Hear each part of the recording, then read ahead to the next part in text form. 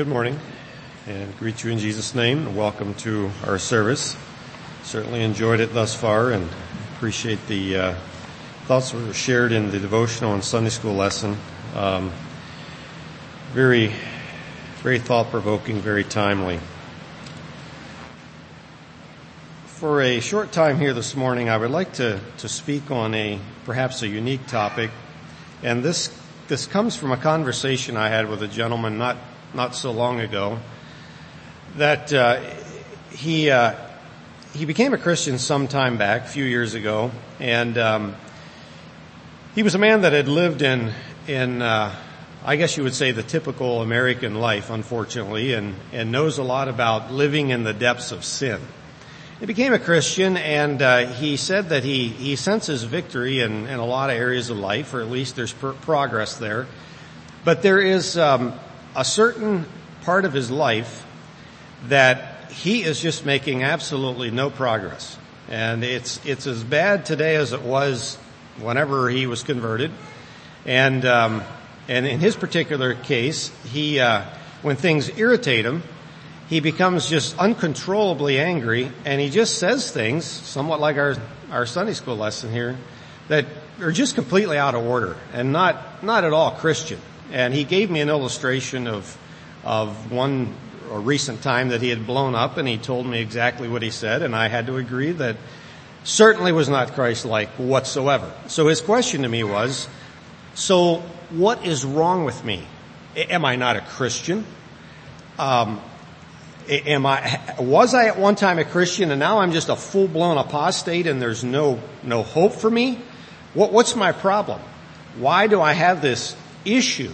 Or is this just me? Is this just the way I am? And it was a fair question, and I don't know this gentleman very well, and so my answer was that I simply don't know you well enough to make a real judgment on anything. I don't know what the progress is in the rest of your life. I have your testimony, but that's as much. I haven't really had time to observe you or the opportunity to observe you, so I can't really say much more than that. But I guess that led my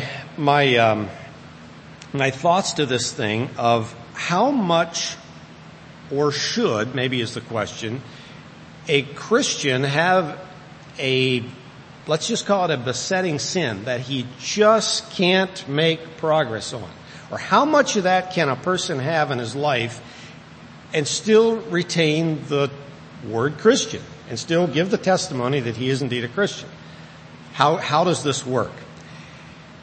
I'm not sure I'm able to give you the answer to that this morning, but we're going to poke around at it a little bit. And there's a few things that came to my mind that I'm going to give you, and then I want you to go home with what I shared and see if you can reach some conclusions or ascertain whether I have reached any right conclusions on the matter as well. So there's three things that I want to just look at and then kind of draw them together. I want to look at one significant change that stands out to me when we look in the Bible at what happens to a person when he is indeed converted. I want to look at that specifically.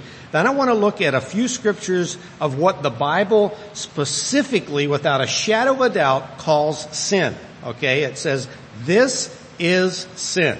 There's 4 scriptures I came up with. I'm not saying that's exhaustive, but there's at least 4 scriptures in the Bible that say, this is sin.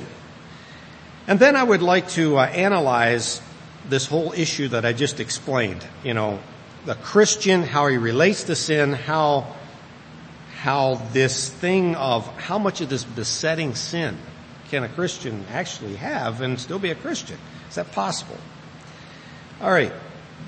Let's go back to the first point. So one of the things that has stood out to me in the somewhat recent past, but I've noticed this as I read through the Bible, it always kind of stands out to me in the New Testament that one of the effects of the new birth that comes over and over again, and I've limited the texts that I'm going to give to you today just simply because we don't have the time to go to them all, but there is quite a catalog of them, and that is that our mind undergoes a change when we are saved. All right, and I'm just going to point out a few verses that give this.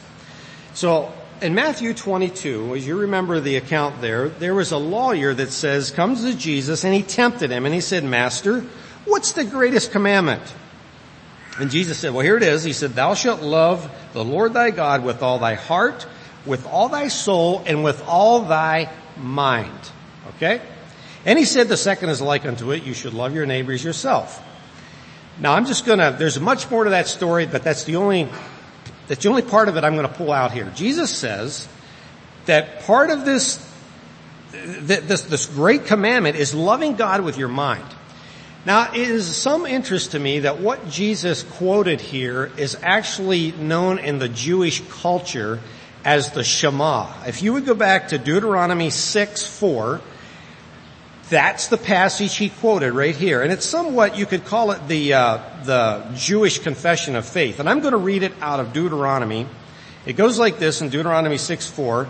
Hear, O Israel, the Lord our God is one Lord, and thou shalt love the Lord thy God with all thy heart, with all thy soul, and with all thy, you would think you want to say mind. In Deuteronomy it says might. It says all your might. Jesus says with all your mind. Now I looked up those words specifically, and they do indeed mean two different things. The mind means just what we think of. Might means a lot, with everything you got. Now you just think about this. Was Jesus changing things a little bit there? I think he was, and I'll tell you why I think he was. Let's go to the next passage in Hebrews 8:10. It's talking about the difference between the new covenant and the old covenant. And this is the bottom line difference that the Hebrew writer points out to his readers, and that includes us today. This is the covenant that I will make with the house of Israel after those days. I will put my law in their minds and in their hearts. And then in verse 11 it says, there will be I'm sorry, I should turn to that passage. I'm going to get this mixed up. Hebrews 8 and verse 10, I believe that is. All right.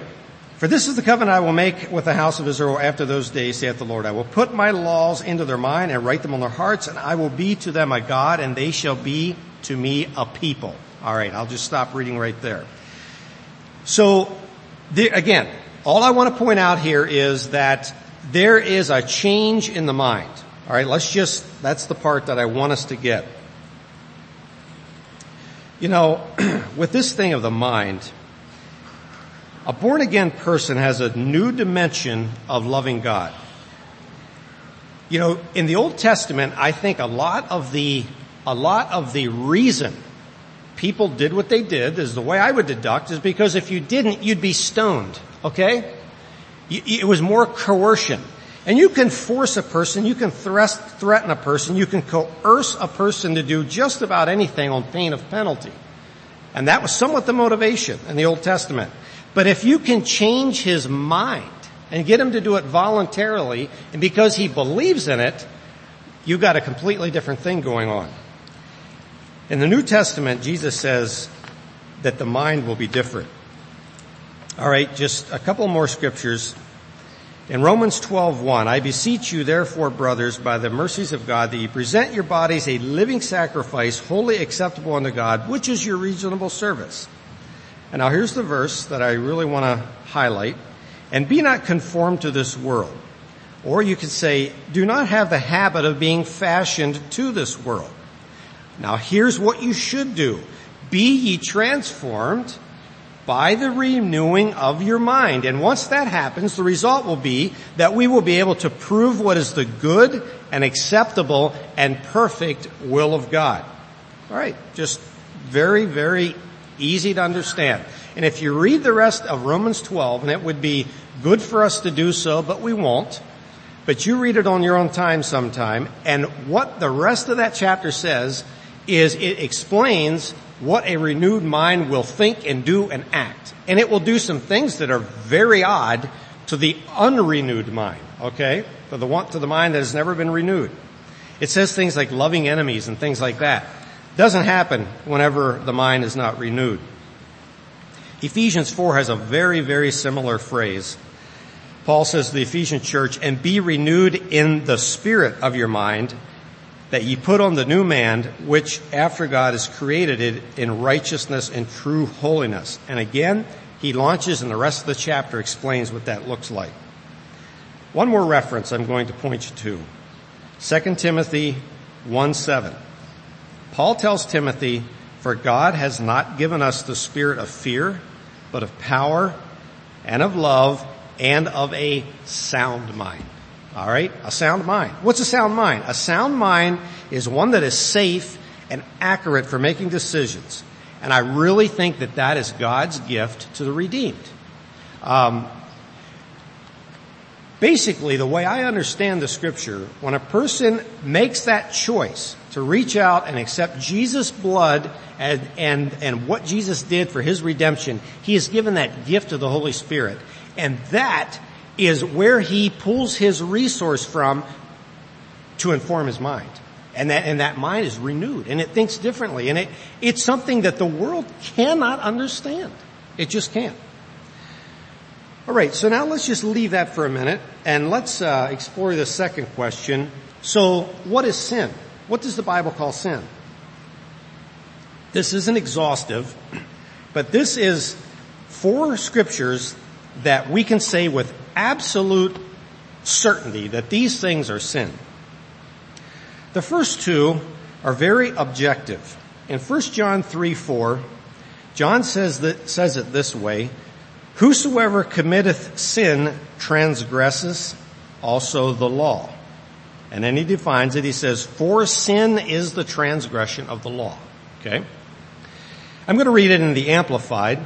It's maybe a little easier. "Everyone who practices sin is guilty of lawlessness. For that is what sin is. It is the breaking and violating of God's law by transgression or neglect, being unrestrained and unregulated by his commands and his will."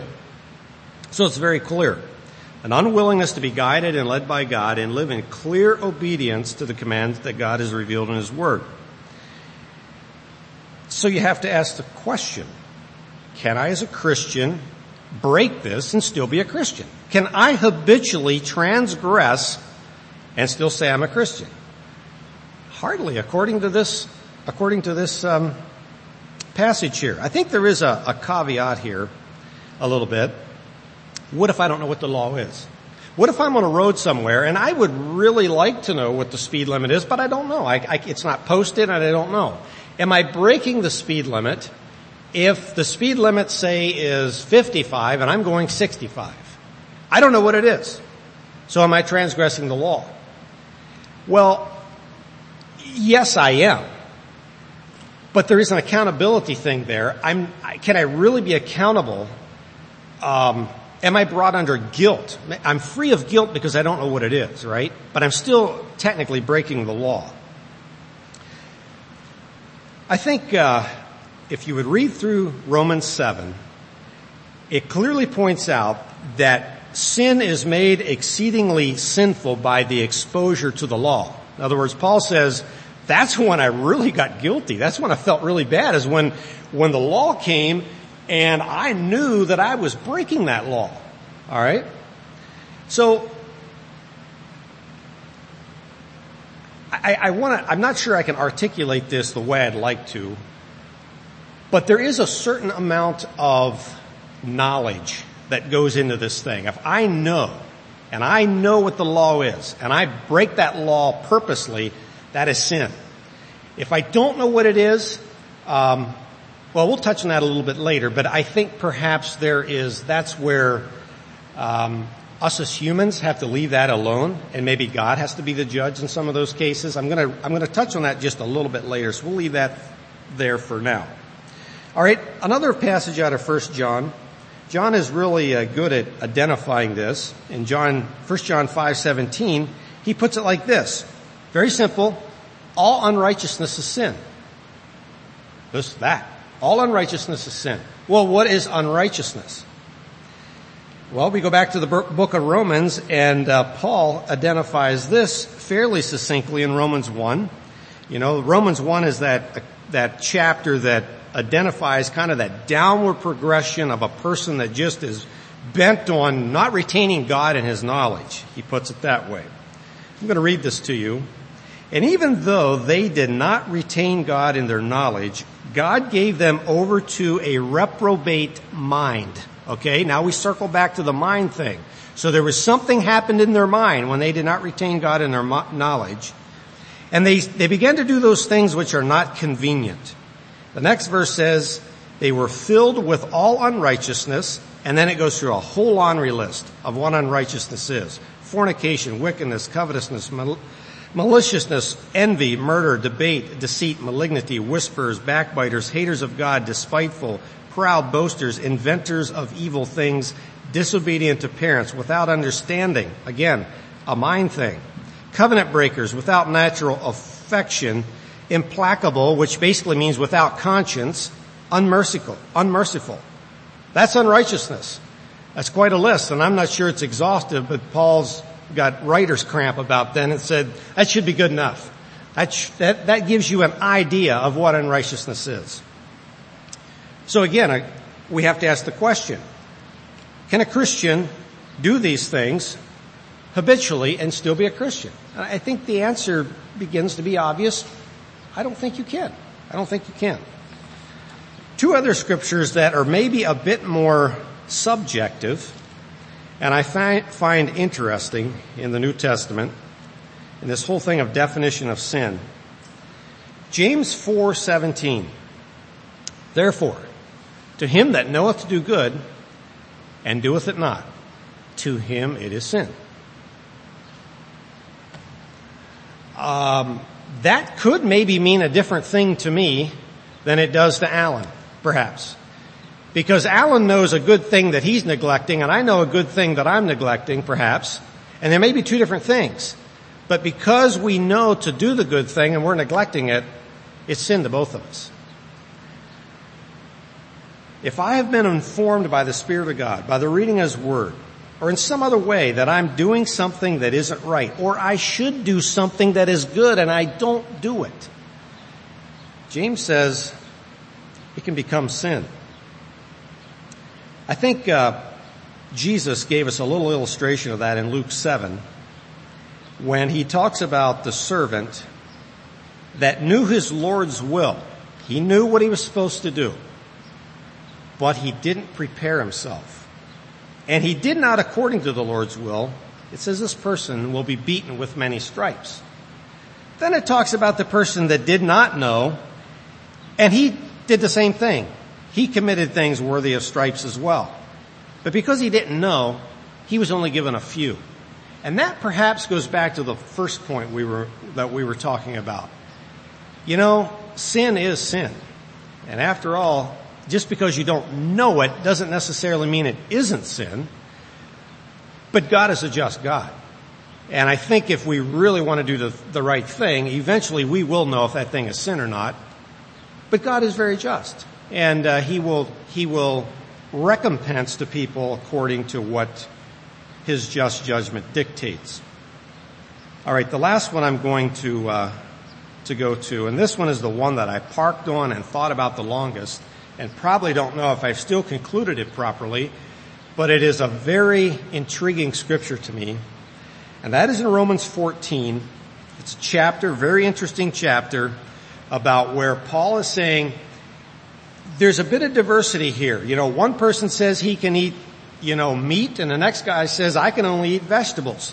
One guy says I'm going to observe this day as a holy day, and the other guy says I'm not. And Paul goes through this thing, and he tries to address the subject and how that if I offend Cleon by not observing a day that Cleon really thinks I should observe, I'm offending Cleon, and that's not a good thing. On the same hand, if Cleon decides to not observe that day because I don't, Cleon may be putting his own self in jeopardy, his own soul in jeopardy, because he's violating his conscience. It's a read that every time I sit down and read it, I'm like, you know what, we really got to be careful about this thing, about violating our own conscience and about violating our brother's conscience, because both could run us amok if we allowed it to. I'm going to read this this verse, Romans 14:23. It's I think the very last verse. And it says, "He that doubteth is damned if he eat, because he eateth not of faith. For whatsoever is not of faith is sin." Okay, now I'm going to read this in the Amplified because for me this is a little easier to understand. It goes like this: "The man who has an uneasy conscience about eating and then eats." So in other words, you don't know if you should actually do this, but you go ahead and you do it. And perhaps you do it because of another person's influence. He stands condemned before God because he is not true to his convictions and does not act from faith. For whatever does not originate from faith is sin. Or in other words, whatever is done without a conviction of its approval by God is sinful. Now that's just a lot to digest there. And I want you to think about that. But as I read through that chapter and thought about what this verse means, I'll just say this. Let's all of us be very careful about running roughly over our conscience or easily trashing good practice.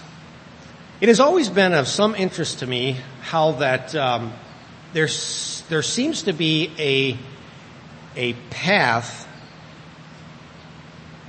that many people have tried to travel and almost never can succeed on that path.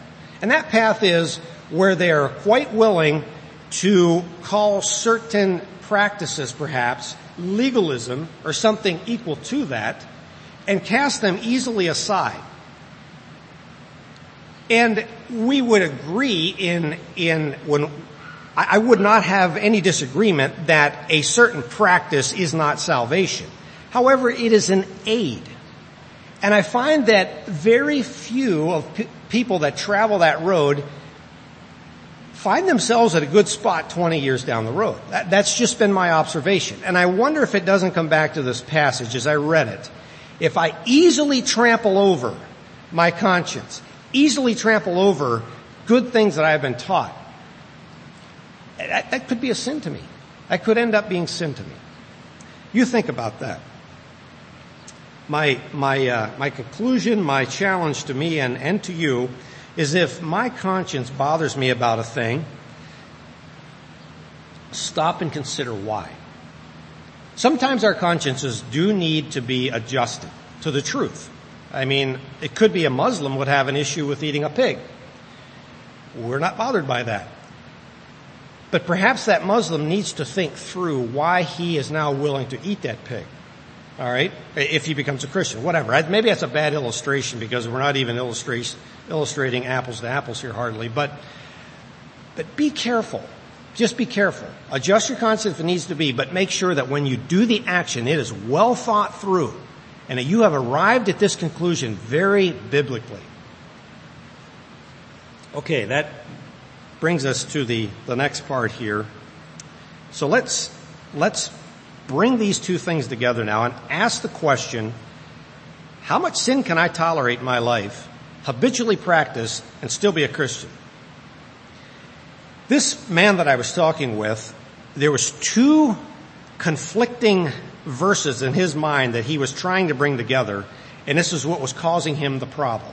So the first verse that he was having a problem with is in verse 30 of Ephesians 4. And this is a go-to verse that is, I think, brought out of context many times and misused. And it goes simply like this: "And grieve not the Holy Spirit of God, whereby ye are sealed unto the day of redemption." So now if you take that just as a standalone verse, it would sound like that if I'm a Christian, I am sealed. I cannot lose my salvation. I'm sealed. That's it. All right? So we have that. I would just like to point out that word sealed actually would be better translated perhaps marked. I'm a marked person. So perhaps we should read it more like this: "Whereby ye are marked unto the day of redemption." So a person that is in possession of the Holy Spirit is going to be a different person. His mind's going to think differently, right? So it's that mark that he has until the final day of redemption. I think that we need to go back, to put context to that verse, we need to go back to Ephesians 1 in verse 13. And I think this explains Ephesians 4:30 just a bit better. And I'm going to read these verses to you. It says, in whom, or in Christ, ye also trusted, after that ye heard the word of truth. So there was a hearing of the truth. And that truth was the gospel of your salvation. After which ye heard, ye believed. And after you believed, and get this, how this is an action of the mind, ye were sealed. Ye were marked with the Holy Spirit of promise, which is the earnest, or which is the down payment of your inheritance unto the redemption of the purchased possession unto the praise of his glory. So we have this verse, okay? So now I want you, if you would, just to turn to Hebrews 6. Now here's a set of verses that make it sound quite different. Hebrews 6 verses 4 through 6. For it is impossible for those who were once enlightened and have tasted of the heavenly gift and were made partakers of the Holy Ghost and have tasted the good word of God and the powers of the world to come, if they should fall away, to renew them again unto repentance, seeing they crucify to themselves the Son of God afresh and put him to an open shame. Flip back to Hebrews 10, verses 26 and 27, very similar wording. For if we sin willfully, after that we have received the knowledge of the truth, there remaineth no more sacrifice for sins, but a certain fearful looking for of judgment and fiery indignation, which shall devour the adversaries. Now just go to 2 Peter yet, one more verse here. 2 Peter 2 and verse 20. For if after they have escaped the pollutions of the world through the knowledge of the Lord and Savior Jesus Christ, they are again entangled therein and overcome, the latter end is worse with them than the beginning. For it had been better for them not to have known the way of righteousness than after they had known it to turn from the holy commandment delivered unto them. But it has happened unto them according to the true proverb, the dog is turned to his own vomit again, and the sow that was washed to her wallowing in the mire. So those three passages give a bit of a different thought process. It sounds very much like we have a person, an individual that knew what it was to be a Christian. He was a Christian. He knew that. He experienced it.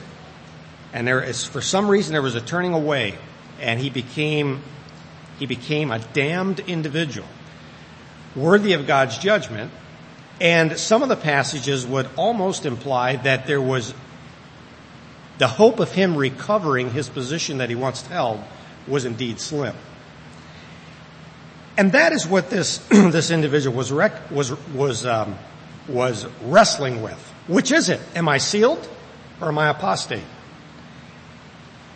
Certainly there's got to be an in-between, doesn't there? And that's what I'd somewhat like to say this morning. Certainly there's something in between that. In these latter passages that we read, there does seem to be a deliberate turning away, or a deliberate disobedience of some sort, it would seem like, in my mind, is the way it would read. So to try to make sense of this, as I said before, when a person is saved, he receives the Holy Spirit, and with this aid of the Spirit, he now can make new decisions and new choices based on new information. This is a resource that he receives to help him make good, solid choices with his mind. That's what it is. However, while that happens, I think we would all agree that there's that old nature that's still there, just simply because we live in this body and we live in a world of sin. And there's still that sin nature there that at any time, just like Ellis ably pointed out, something pops out that you didn't even know was there hardly. And it's somewhat because it's not like it's eradicated. It's still there. And it's a daily choice, sometimes hourly choice that we make. What's going to get the upper hand here? Is it going to be the Holy Spirit? Am I going to let that inform my mind? Or is it going to be the old devil and the temptation and the circumstances? Is that going to inform my mind and what comes out of me? What's it going to be? I would like to also just suggest that I do believe that for some of us, maybe all of us, but at least some of us, we sometimes have entrenched habits that we have allowed patterns to develop in our lives before conversion that are not good, that are actually quite devilish, as the Bible would call it. And they're especially addicting or besetting to us. These things happen. In other words, if a person had a smoking problem before he's converted, will he the next day not crave nicotine? Well, there have been testimonies of people that would testify that they indeed did experience what they would consider a miraculous deliverance from that particular habit or craving. But there's far more testimony of people that had to wrestle with that thing and had to daily, hourly, maybe minute by minute, maybe with the aid of prayer and fasting and prayers from brothers and sisters, wrestle and battle with that. And maybe they didn't win it all in 1 week. Maybe there was some falling back, but they knew what they wanted. And they had the Holy Spirit to inform them, but that didn't necessarily free them of a battle, necessarily. And we could name other things. That's just one that's perhaps easy. This particular person I was chatting with, obviously, he told me, he said, when things cross my path, I just blow up. That's his go-to method of dealing with things that cross his path, is just a tirade. Well, if that's how you've dealt for 30 years with your problems, you're probably going to have to work it. You're going to have to tap into the grace of God in a big way, and it's going to require some diligent thought reorientation the next time something crosses your path. This is hard, and so it's much easier to do than two different things. Either you can give in to the temptation, give up in defeat, and say, "I'll never get it. I'm not a Christian. This is proof. It's not going to happen." And so we just give up and walk away from it. God just wasn't big enough for me. Or what is much more common is very easy and actually has an air of humility about it. And that is to emphasize that I am indeed a sinner saved by grace, which is, by the way, a true statement. But instead of emphasizing the grace, we emphasize the sinner.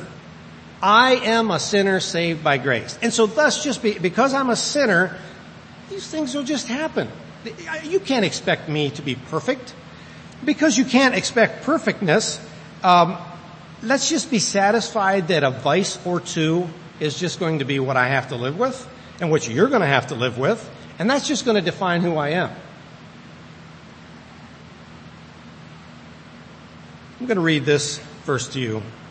Paul gives to the Philippian church. He goes, "Not as though I have already attained, and neither am I already perfect." He said, "I'm not a perfect person." He said, "But I follow after, if that I may apprehend that for which I am apprehended of Christ Jesus. Brethren, I don't count myself to have apprehended, but I do this.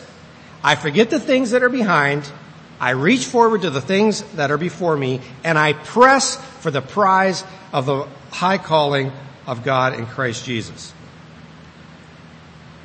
So we have two choices. We can either do what Jude calls turning the grace of God into lasciviousness and say, you're going to have to deal with it. You're just going to have to accept that is me. And this pet sin or two is just what I'm going to have for the duration of my life. Or you can do like Paul and say, look, I'm not perfect, but I know who is, and I'm pressing for that person, and I'm going to forget that I lost my temper yesterday. I'm not going to do it today. I smoked that cigarette yesterday, but I'm not going to do it today. By the grace of God, I will not do it today. Is God not big enough to make that happen, you suppose? You think for 12 hours, God could not keep a person from losing his temper. For 12 hours, God couldn't keep a person with the aid of the Spirit and the prayers of the saints from smoking a cigarette. How big is our God?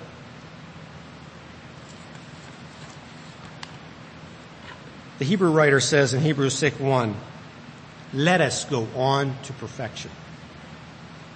We may not be perfect today, but let's strive for that. Even though we may never attain it, as Paul says, that still should not be something we shouldn't strive for. Paul gives Timothy a little clue here. 2 Timothy 3, he says, the scripture is given by inspiration of God, and it is profitable for doctrine, reproof, correction, and instruction in righteousness, that the man of God may be perfect, thoroughly furnished unto all good works. So I think the real answer to this question is maybe simply this. Can I as a Christian grasp the seriousness of sin in the sight of God? I think that is perhaps the biggest problem. I simply don't grasp the exceeding sinfulness of sin. I don't get it.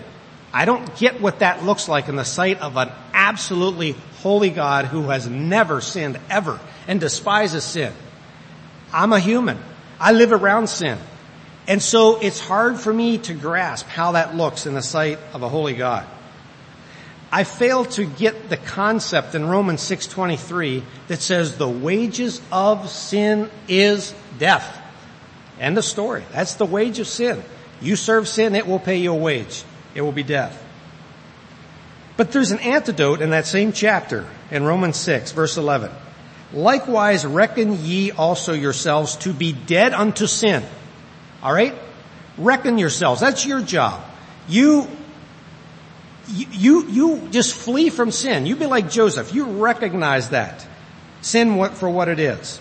So you reckon yourselves dead indeed unto sin, but alive unto God through Jesus Christ our Lord. Okay, once we have that, it says therefore, let not sin therefore reign in your mortal body, that you should obey it unto the lust thereof. Neither yield ye your members as instruments of unrighteousness unto sin, but yield yourselves unto God, as those that are alive from the dead, and your members as instruments of righteousness unto God. I simply can't add anything to those verses. Again, it comes back to a choice. What are you going to yield yourself to today? What am I going to yield myself to today? As an instrument of unrighteousness or an instrument of righteousness? Basically what this boils down to is, will I identify sin as sin? Will I call it that? Will I repent of it? Will I ask God for help to overcome this sin and perhaps solicit the helps of others and make a conscious, concerted effort to avoid it at all costs? Does that mean I will never do it again? Not necessarily, but we sure don't want to, and we're going to sure do everything we can by the grace of God not to. John also has two verses I think we need to bring into this conversation that are very helpful. 1 John 3:9. Whosoever is born of God doth not commit sin. All right? We could read that and is better read, does not habitually practice sin. For his seed, for the seed of God, remaineth in him, and he cannot habitually practice sin because he is born of God. God's a holy God. You can't habitually live in sin and expect that you can say, oh, I'm a child of God. No, it doesn't work that way. However, John also has this to say in chapter 2 and verse 1, my little children, these things write I unto you, that ye may not sin. But if any man sin, we have an advocate with the Father, Jesus Christ the righteous. And that's our answer. So rather than, again, I think it goes back to our mind, rather than groveling in all the past mistakes and sins and failures that we've had, if we've confessed that with our advocate, leave it there. It's under the blood and just leave it there. And let's do as Paul, let's look ahead. Let's press for the mark. And we can do this by the grace of God. There simply, I don't believe, is any need that a Christian should live in perpetual sin without any ground being gained. Like, in other words, we just can't gain any ground at all. I believe there has to be some growth. I think if we're living in this condition, it probably means that we have not purposefully resolved to appropriate the grace of God as we should, or we have interpreted wrongly what the grace of God actually is. It either means that, or that we enjoy the sin just a little too much to give it up. I just like them cigarettes a little too much. And so I got a choice here. I'm going with the cigarettes perhaps. Or, thirdly, we won't, we don't, or we choose not to identify sin for what it is. You know, I'm going to conclude it with this. Honestly, the question of how long can I live in a state that displeases God or retain sinfulness in my life and God claims me as his child, I don't think we know the answer to that. And here's why I think that. If you read through the letters to the churches in Revelation, many of those churches, God says, here's some things I appreciate about you and your church, but here are some things I don't. And on several occasions he said, I'm there and I'm looking at the candlestick and I'm just about ready to pull it out. So those Christians, obviously their candle was still there. Those Christians were still Christians. They had issues in their lives that Jesus said, I have now exposed that to you and you got to deal with that thing. Because if you don't, I'm going to pluck your candlestick. Now, none of us want to be in that condition, do we?